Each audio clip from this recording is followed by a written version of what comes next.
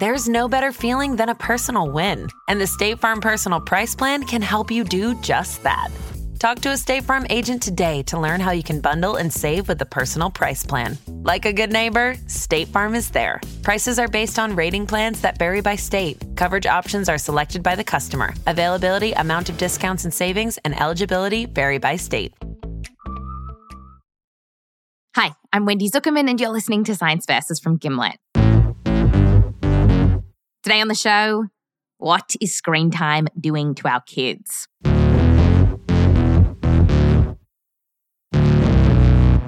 This past year, a lot of us have been trapped inside. And for kids, that's meant a lot of time staring at glowing rectangles, from online school to TV, games, and video chats. And parents got in touch with us to ask, how much is too much? When would you know if it's too much?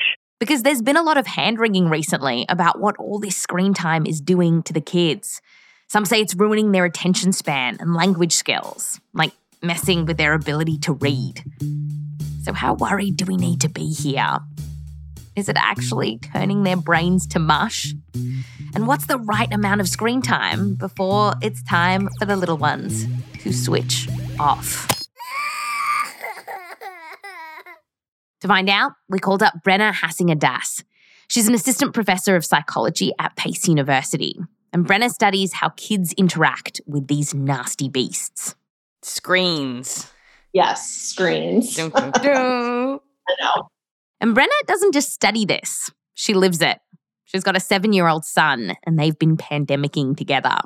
I'm living the situation now. I'm at home. I have a child at home who's doing school. And if I need to get some work done and he's done with school, is he going to spend more time on a screen? Maybe. And yeah, Brenna says it can feel kind of icky to watch a kid getting sucked in by a screen. But is it really that bad? The first worry we're going to tackle is whether these screens are screwing up kids' attention spans, making it harder for them to concentrate.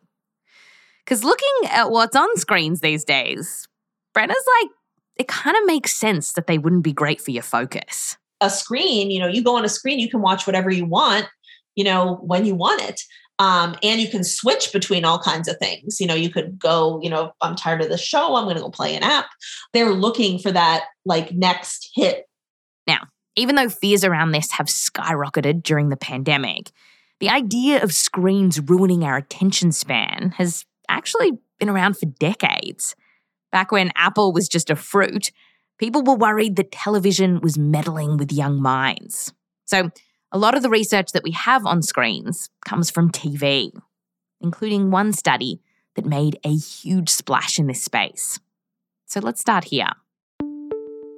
It begins in 1990 when this big national survey asked parents, how much TV is your toddler watching? And then the survey checked in when the kids were 7 and asked their parents about attention problems.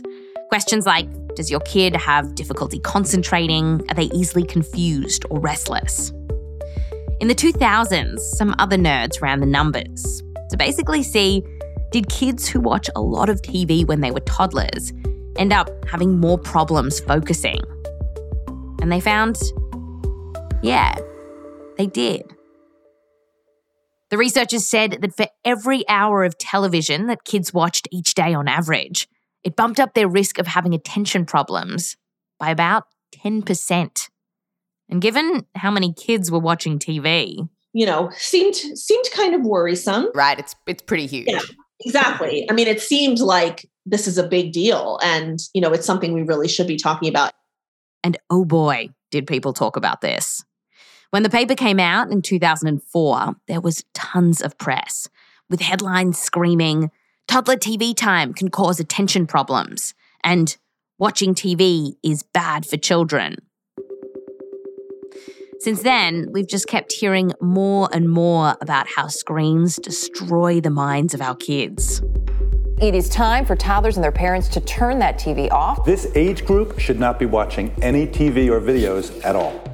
But since that original scary paper was published, other scientists have pored over it, and they realized that something didn't look good here. The original authors of that paper had picked a cutoff point for what counted as attention problems that looked kind of arbitrary. So it wasn't clear that a kid would actually have any problems in the real world. In fact, 3 different teams have since come along reanalyzing this data, and none of them found that watching TV when you're little ultimately messes up your attention span. In the most recent paper, published just this year, the authors wrote that this claim, quote, is not robust and is unlikely to be true, end quote. And for an academic, this is basically like saying, well, that paper is a f***ing dumpster fire. Well, Brenna put it like this. These data don't give compelling evidence that television is negatively affecting later attention. When we tried to go beyond TV to the screens that kids are glued to today, we also didn't find convincing evidence to suggest that screens were ruining attention spans. And so we took another route to try to figure out if kids these days are doing worse than yesterday's kids, just generally. Like, is the on-demand screen world where you can watch whatever you want when you want it, turning kids into impatient little rat bags? And to get to the bottom of this question, we found that some researchers have gotten rather creative. So just a few years ago, they repeated this really famous marshmallow study from the 1960s. Here's Brenna. Basically, a child is in a room. They're put in a room by themselves, and they're presented with, for example, like a marshmallow on a plate. Marshmallow. Yeah. And they're told they can eat it now, or they can wait until the researcher comes back in the room, and then they can receive 2 marshmallows if they wait. I want 2 marshmallows. Then the researcher leaves, and all the while the kid is being videotaped to see what they do. And I smelled the marshmallow. Are they gonna pick up the marshmallow? Are they gonna touch it? Are they gonna lick it? Are they gonna nibble it? And what the researchers wanted to know is, can today's kids, the screen generation, wait as long as kids in the 1960s for their marshmallows? They actually ran a survey asking about 350 randos, do you think kids these days will do better or worse at this marshmallow test? And 75% of them said, kids these days, they'll have less self-control. Even the researchers were basically thinking, we think that it's going to be a shorter time that kids can wait. And some of this will have to do with the instant gratification that comes from screens. But actually, they found that this wasn't the case. So the kids these days in this who did the study were not eating their marshmallows as quickly on average. Right. Yep. And they averaged, I think it's 2 minutes longer wait. Wow. Yeah. That is very surprising. I agree. When this study was done in the 1960s, on average, kids could wait 5 minutes before they went for their marshmallow. Now, on average, they were waiting 7 minutes. It is snack time now. I wait. He gave me 2 marshmallows. Now, we should say that the guys who did the original marshmallow study later tried to argue that waiting for your marshmallow meant you'd be more successful later in life, which is very controversial. But even now, lots and lots of researchers still use their marshmallow test to measure instant gratification and self-control in kids. And in fact, recently, one review paper analysed 30 marshmallow tests that were done over the years. Just imagine all those kids waiting for their marshmallows. And they confirmed that yes, kids are waiting longer and longer for their candy. Now, this marshmallow finding is pretty sweet. At least it looks like kids these days aren't turning into greedy little tyrants. But what about the other stuff that people are freaking out about? Like whether screen time can mess up how kids talk or understand language. Well, we dove through tons of studies about this. We were surprised, but the research was all over the map. Like one study would say, yes, there's a link between screen time and language problems.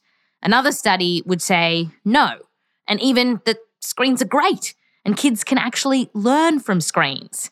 Yeah, you can find research showing that kids can learn from iPads and e-readers, but also just good old-fashioned television. I mean, I know that I learned a lot of new words from watching Sesame Street. What words or things do you remember learning from Sesame Street? Well, I actually remember learning Spanish words from watching. Oh my God, I was just thinking that. Wait, what? You go first. Just the count sequence. That's what I really remember is learning like uno, dos, tres, like learning to count to 10 in Spanish. Yeah, I learned, there was that song that was like, tu me gustas, that means I like you. And it's like, I really like you. And then it's like, me gustas tu. Yeah. So you learned that though. You learned that from Sesame Street. So what is going on here? How come Brenna and I are Spanish, como se dice, wunderkids, thanks to Sesame Street? But yet, some studies show that screens can be bad for kids and their language skills. Well, the answer is brought to you by the letter C. C. For caregiver. Because studies are finding that what really matters here is what caregivers are doing through all this. If you just leave kids to stare at screens on their own, they tend to do worse with language compared to if a caregiver, say, is talking them through what's happening, either on the telly or on an ebook. It's like a back and forth, back and forth. You know, if I'm reading a storybook and with my son and I say like, hey, look, there's a bear on that page. Do you remember when, in the before times we went to the zoo and saw a bear? And that kind of talk, screens or not screens, that's important. And just overall, we're not seeing evidence that with all these screens around, kids' brains are going to potty. Are we getting stupider? No, I mean, I don't think we are. I don't think that we are getting stupider. When it comes to IQ, in fact, in the US, kids' IQ scores have kept climbing up and up in past decades. Brenna gets asked a lot about the max amount of screen time that kids can have before their brains teeter-totter into soup. And top dogs in this space have tried to come up with some kind of cutoff point. But if you're asking for a magic number here, it's kind of the wrong question. Because more and more, the research is finding that it's not really about how much time your kid is spending staring at a screen, but rather what it's replacing. Like, would your kid otherwise be running around outside or playing with other kids?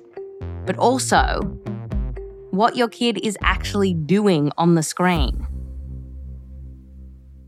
You know, like screen media, they're not inherently good or bad. It's all about how they're used. It's okay that kids use screens and they're going to use them. So, when it comes to the charge of screens rotting kids' brains, we're going to say not guilty. But does this change as we grow up? Because then our fears around screens start to shift. We're hearing that screens are giving us depression and making us lonely. Is that true? Yeah, I mean, this is the giant experiment. To find out what screen time is doing to our mental health, head over to our main feed and listen to our episode on screens. Just search for Science VS in Spotify, that's Science versus Science VS, and click on Screens. Are they ruining our brains and mental health and eyes and... Yes, that's actually what we called the episode. Go and find it at Science Versus. I'm Wendy Zuckerman. Fact you next time.